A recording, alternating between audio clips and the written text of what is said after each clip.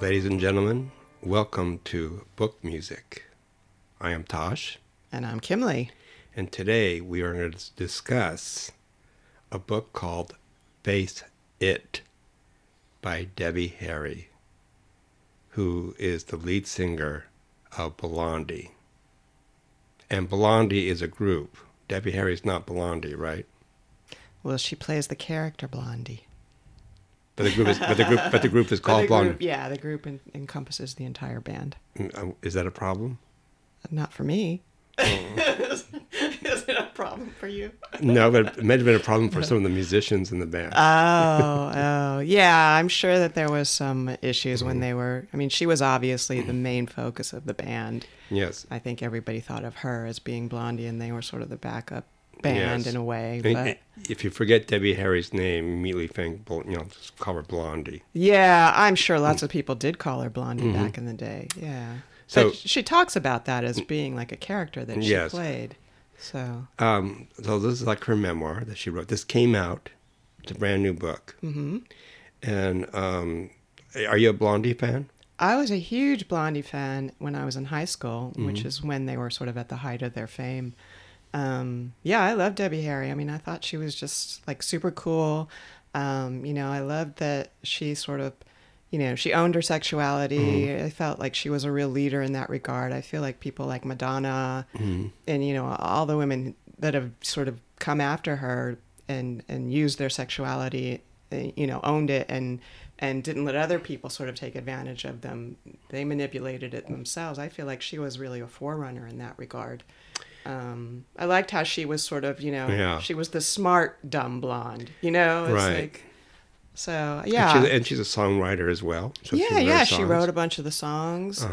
I was a big fan in high school. I sort of lost track when she started her solo career, and it was funny, as I was reading the book, I didn't even realize that Blondie had regrouped and done several albums in the last 2 decades. You know that? I didn't know that. Yeah, they played her millions of times. I know. I've gotten way out of touch. It's so funny. Where were you? I know. So, I was a hardcore fan back in the day, and I still like her. I loved her in Hairspray. Yes. But, I sort of lost track. I hadn't really kept up to date with what she was up to. I like Blondie because it reminds me of our last subject matter, of the Shangri-Las. Yes, they were hugely influenced by the Shangri-Las and I think the girl Debbie group sound. And Debbie Harry has that sort of Shangri-Las sound and that sort of aesthetic. Yeah, well, they covered what song did they cover? We even put it on our playlist now. Out in the streets, or yeah. But a lot of there's another song. I was listening to some of the records, and there's one where they basically almost mimic a Shangri, the intro from some Shangri-La song. And it's definitely like that girl group sound was big. It was big with a lot of the bands back then. The Ramones, too, were big girl group fans, and Shangri-La's fans. I think all those New York punk rock groups of the 70s have a strong Shangri-La's aesthetic. And I think the real New York, New Jersey, East Coast type of thing. Yeah, definitely. Blondie also has a lot of personality as a band. To me, they have always had that sort of, they have the Shangri-La's aesthetic. But also Blondie was really in the height of the whole 70s punk rock or rock renaissance. There's Intelligent, the Ramones, and Richard Hell, Heartbreaker. Well, they were probably the most successful band they were. In terms of hits. They were. They had hit songs galore. Yeah. They were huge. Yeah. And so full of character. Yeah. So I read this book, Face It. Mm-hmm. And what I had to face was a sense of lack of character. Yeah. And I was disappointed because I would think that Debbie Harry would have more of a strong. This is very frustrating. I sense she's a very strong character. Yeah. But for whatever reasons, either for professional or private or just her own personality, when I read this book, I don't get I feel like I'm not getting a full picture of her. Yeah, I agree. And there's a strange disconnection what she's saying. That's kind of shocking, actually. That one part of the book where she talks about her and her partner in crime and her boyfriend at the time. They're having a long-term relationship to this day. They're not a couple anymore. but they're like. Yeah, they're like best friends. It mentions in the book that Yeah. she sees him every day. Yeah. Towards the Yeah, end of the book. yeah. She's godmother to the Kids, to his two young children. Yeah. And what was the odd thing that struck me strange was this. In the early part of her career or before Blondie started, she, her and Chris Stein, were robbed in front of their apartment. And what happened was that the robber made them go up to the house, and they went to the apartment, and he stole all the equipment, and then he raped her apparently afterwards, like an afterthought almost. Yeah. And that's shocking. It's shocking to say that, but her take on it is what I just told you. Is much longer than it's actually in the book. I know. And that was kind of shocking to me. Like, there's no, like, it's either, I can understand you don't want to deal with it, Yeah. If I was her, and if it's, well, this is it. If I have a problem with it, which is totally understandable, I probably wouldn't put it in the book. I would just eliminate it, Yeah. But since you did put it in the book, it's strange because literally it's like one sentence. Yeah. And the way her stance is that it was like, like actually losing Chris Stein's guitars. Yeah, she says that was the worst part of it, was losing the guitars. I mean, yeah, when I read it, I was shocked at it was so cavalier. But it's interesting because I also kind of tried to step back and think, well, okay, everybody has their own way of processing trauma. Yeah. So it's like I try really hard not to judge it, although it really sort of bothered me because it was like, it almost felt like she was trying to be like this tough girl, like, whatever. And that sort of felt like, in a way, it's dishonoring that experience. But, I don't know. You have to let everybody process things themselves. And I read some interviews just today online about the book. Apparently quite a few people were upset about that, understandably. That's something, that kind of trauma is something that really hits people. And her response was that, it was interesting because she said, in both the interviews I read, she said, well, I wasn't beaten, so it wasn't as bad as if I had been beaten. So I thought that was kind of odd. And then she also just said, it's the way she processed it was that she just had to move on. So, I felt like the whole book was very flip, not even, there were other serious things that she discussed in it. It was all very casual, and everything felt very staccato and very non sequitur, and it was just like, it was a very odd book. I mean, I didn't hate it. I enjoyed it more or less, but I felt like it was an extended Wikipedia entry. Yeah, I feel the same way. It was sort of this happened, that happened, but there was no sort of illumination or examination. If you look at her peers, her contemporaries, and Patti Smith wrote a book. Mm-hmm. Richard Hale wrote a book. Richard Lloyd wrote a book from television. Right. Yeah, we've read all of those. I'm trying to think who else. There's been quite a few now people of that era. And Please Kill Me, which is the oral history. Right. And all those books has such a strong, not only a strong presence of the writer, of the person, but also in their own manner, they sort of describe things in greater detail. Yeah. Where after a while, when I'm reading the Debbie Harry book, I feel like she's reading a list of things, It's like she doesn't like, like for instance, she doesn't really go into the band that much, just sort of superficially. Yeah. And even with her partner in crime and her, her music partner as well as her romantic partner for so many years, Chris Stein, I don't get a picture of him hardly at all in a way. Yeah. And I know he's way more interesting. Yeah. I heard stories about him that, that make, sounds like he's a really strong character. Mm-hmm. But everything under her approach or writing, this is something we should talk about too. Yeah. It seems to be she avoids either subject matters or she just doesn't have the energy or the skills to talk about a character. Yeah, well, I think I had a lot of problems with the writing and the editing of the book. Mm-hmm. first of all, I felt like there was no editor. There was, it was just non sequitur after non sequitur, and there were a lot of things that kept getting repeated over and over. It's like you'd read something like she was talked about selling pot, and then 50 pages later she mentioned it again as if we hadn't already gotten that story. And I was like, where is the editor? And, it says, Sylvie Simmons' name is in it. And I'm like, where is she in this? And then at the very end in the thanks, it says, thanks to Sylvie Simmons for doing the interviews. So it almost feels like the book was just a series of interviews that were transcribed. I think that's the case. And nobody went back and edited it, which I feel like was a real disservice to Debbie Harry. I mean... And Sylvie Simmons, in a sense, although her name is not on the cover of the book at all. But it's on the front page. Yeah, front page. But Sylvie Simmons is a very good writer. Yeah, she's a renowned writer. She's a renowned writer, and she wrote 2 very respectful biographies. One that I read on the Serge Gainsbourg book is very good that she wrote. And she's very famous for the Leonard Cohen book, who she knew well, and she wrote about him quite well, and it's a well-known, well-reviewed biography. Yeah. And I have also read numerous interviews she's done for like the English press and for Mojo magazine, which she still works for. So I have a high respect for her work. Right. But for some reason, she's even herself is like a phantom figure in this book. Yeah, like Chris Stein. Like I read Chris Stein's little introduction, and it's sort of like about nothing. It's sort of like a ghost type of. It's not a ghost. I mean, not literally a ghost, but his presence. Yeah. Is so not felt. Like nobody here has a strong presence in the book. Yeah, I agree. It just felt very superficial. Like I said, to me, it just felt like an extended Wikipedia entry. And she's friends with a lot of these people. And therefore you will suspect.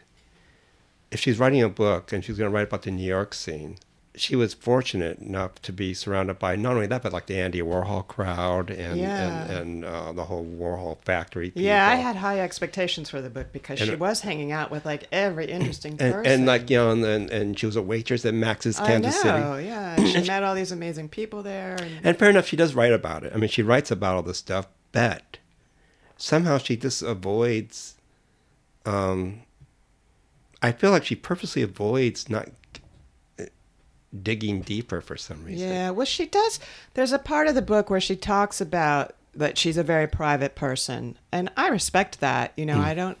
I think there's this idea that if people decide to become some kind of performer somehow, that means that they're forced to give up their privacy, and I don't buy that whatsoever.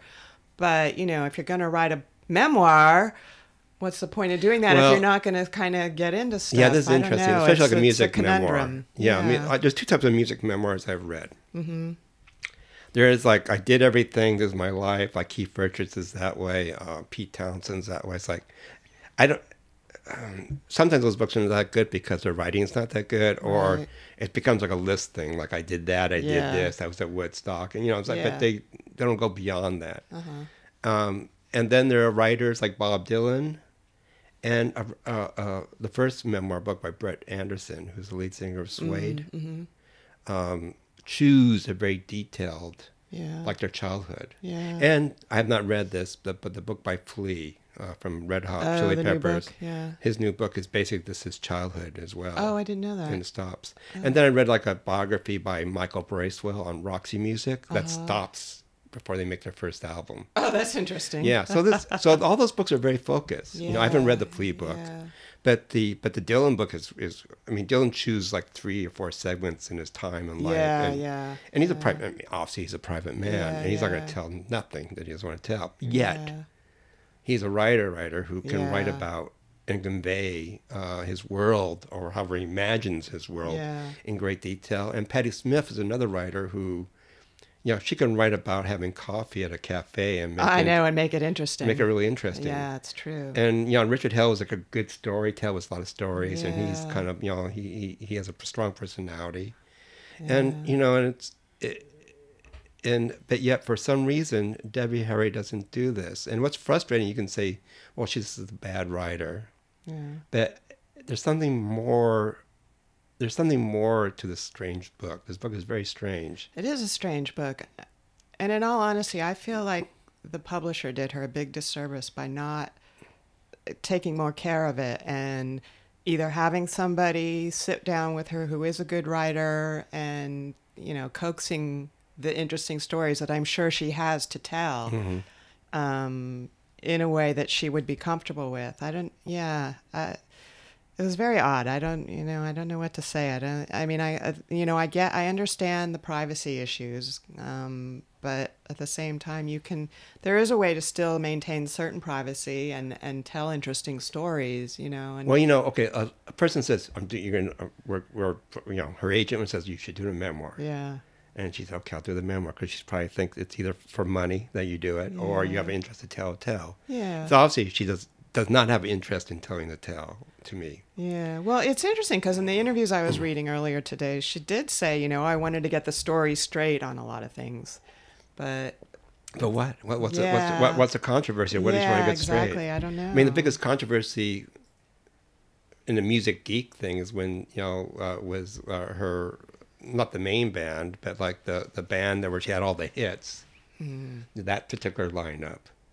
Who were kicked out or fired or whatever. Oh, right. And they tried and then when she did the Rock and Roll Hall of Fame thing, which seems that award shows us nothing but trouble for people. Yeah. So, and she meant, there's a brief mention of that, but she doesn't go into detail about why they were kicked out or what the money issue is, or there's a lack of not a lack of honesty, but a lack of there's no examination. There's no reflection, really. Yeah.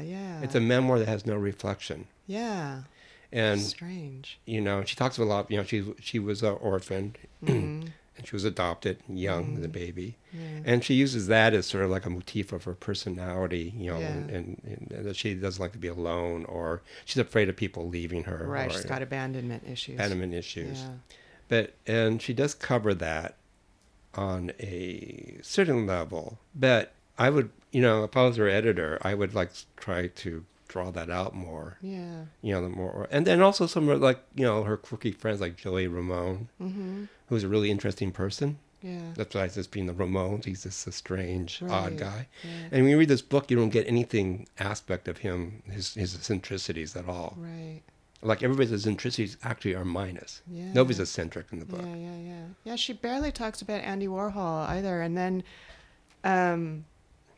she mentions them here and there, but, she hardly says anything. And then, though, when he died, she says, Andy's death hit me hard, a terrible shock. His death was an enormous loss that changed my life as it changed the art world and the social life of New York City. I was actually in mourning for Andy for about 2 years. When I read that, I was like, wow, but you barely mentioned him before this. It was very strange. And also her relationship with Chris Stein. And they were a famous couple. Yeah. Like Serge Gainsborough, Jane Birkin, right. Chris Stein, and Debbie Harry, very famous in the same level. New York and a working couple. Yeah. So she mentions that the day he died or the day of the funeral, she split up with Chris Stein. Yeah.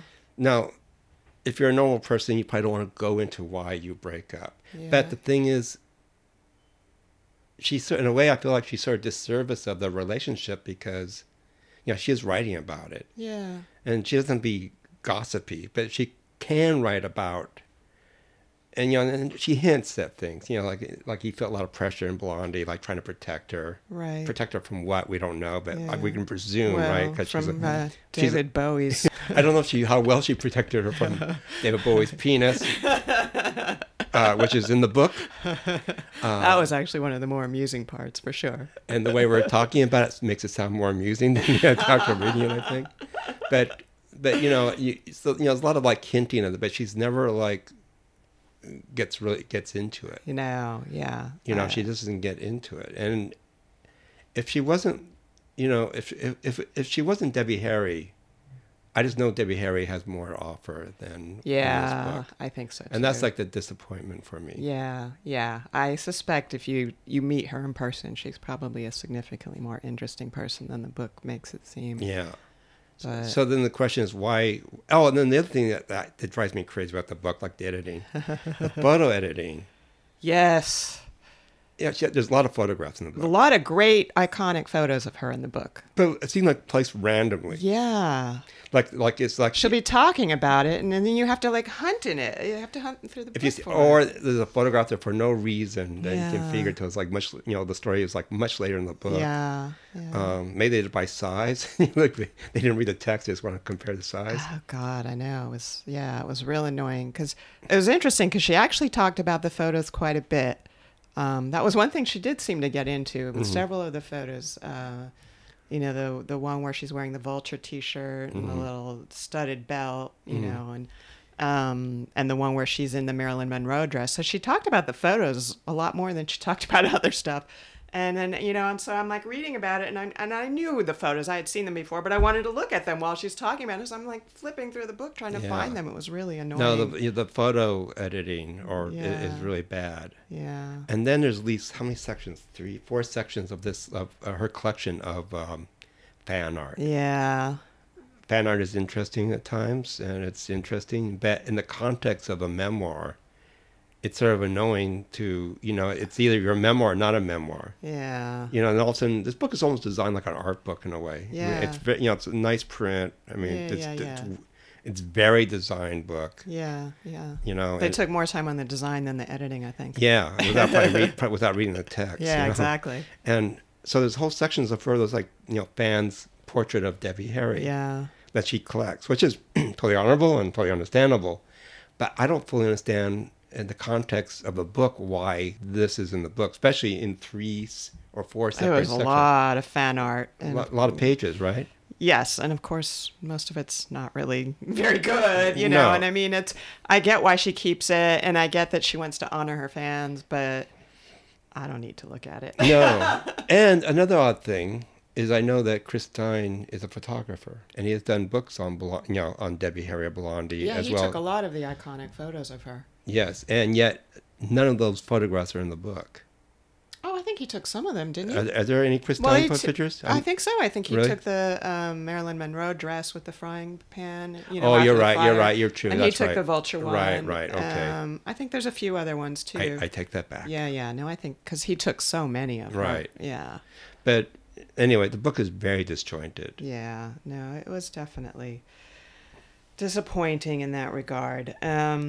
But, I think she did say some interesting things I thought about privacy, too. I loved the bit when she talked about how David Bowie taught her how to walk out in public and not get recognized. So she was out shopping in London with a friend, and the friend said, how do you not get recognized when you're out and about? So she says, one day when we were out shopping, she asked me how I could do it without being recognized. Easy, I said. David Bowie had shown me how. I was wearing a hoodie and trainers. I dropped the hood, pulled back my shoulders, lifted my head, and smiled. People started to recognize me and call out my name. Then I put my hood back up and my shoulders went down and I was invisible again, which I thought that was pretty interesting. And it's funny because for 6 years, I worked just a few blocks from David Bowie's house in New York. And some of my coworkers had seen him out and about, but I never saw him once. And I know that he would wear like cargo shorts and a t-shirt, like stuff you would never expect David Bowie to wear. That's how he managed to do it. And I always wondered, like, how many times did I actually walk past him and not realize I was walking past David Bowie? I read in one of the biographies, like so many biographies came out on Bowie the last few years, that he would travel around New York City with a Greek newspaper. Oh, that's great. So he always has the Greek paper. And for some reason, the Greek paper... throw people. Yeah, they get this connection between... That's hysterical. Because he has such strong features, it seems like it would be impossible not to recognize him.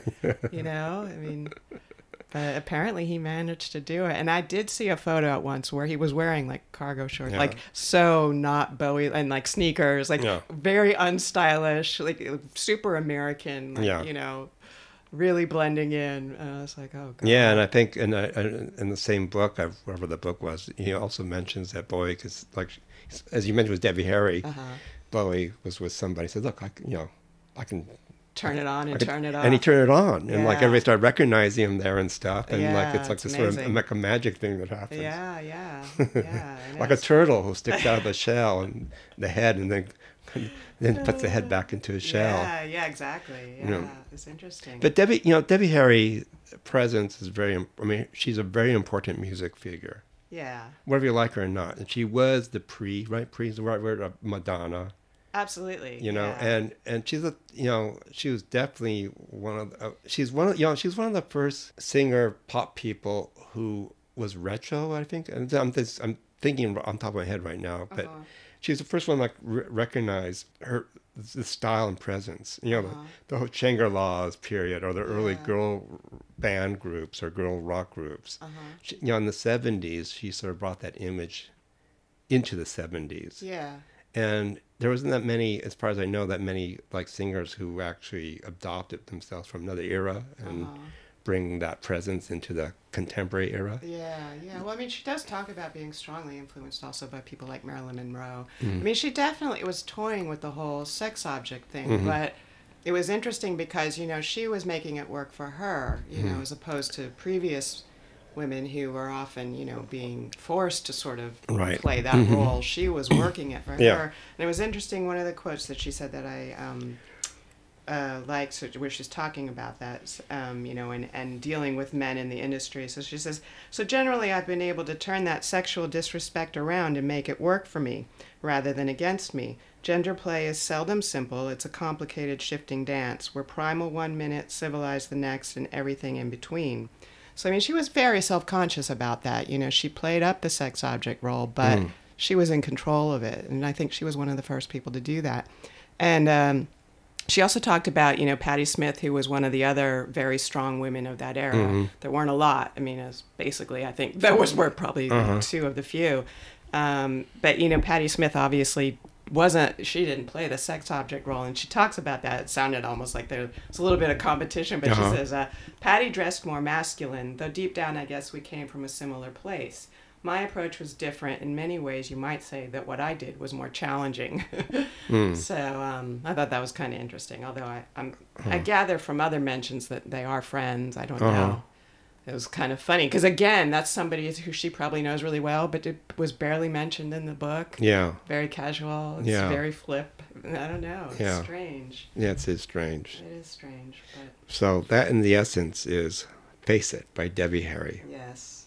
So, if you're a fan, it's fun enough. It's an enjoyable read. If you're a fan of Debbie Harry or Blondie, you will read it. Yeah, if you're just interested in the era, you're not going to get much information. No, you're not. It's not that type of book. It's not very illuminating in that regard, but and it should have been, because you would want to know Debbie Harry's take on the whole CBGBs. Yeah, I feel like that she's got more to tell. She's got stories, I'm sure. Well, in the book, she sort of hints at a sequel. Right? I don't remember that. Yeah, it's sort of like hints of there's more to tell. But she didn't tell anything. So I don't know what she better get writing and get a better editor this time. Yes.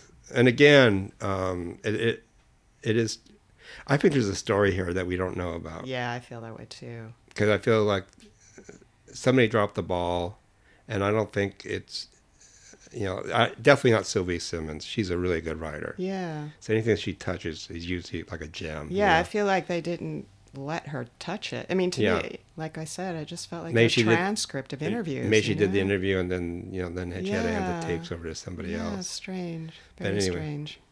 But yeah, but we're very excited about the next book. We are. So, okay, the next book we're going to be discussing. Scott Walker and the Song of the One All Alone by Scott Wilson. Another Scott. Yes. And we are huge, hardcore Scott Walker fans. Really? From the Walker Brothers on to the super experimental, crazy stuff he did right before he passed. Everything. Yeah, we love it all. Yes. So that's going to be like a 5-hour show. I think so. I'm looking forward to that one a lot. So please do join us and follow us on Facebook and Instagram. And we have playlists for every single one of our episodes on Spotify. And we'll have Apple one for Music. Debbie and Blondie, for sure. Of course. And you can get links to everything on our website, bookmusic.com, bookmusik.com. Bye-bye. Ciao.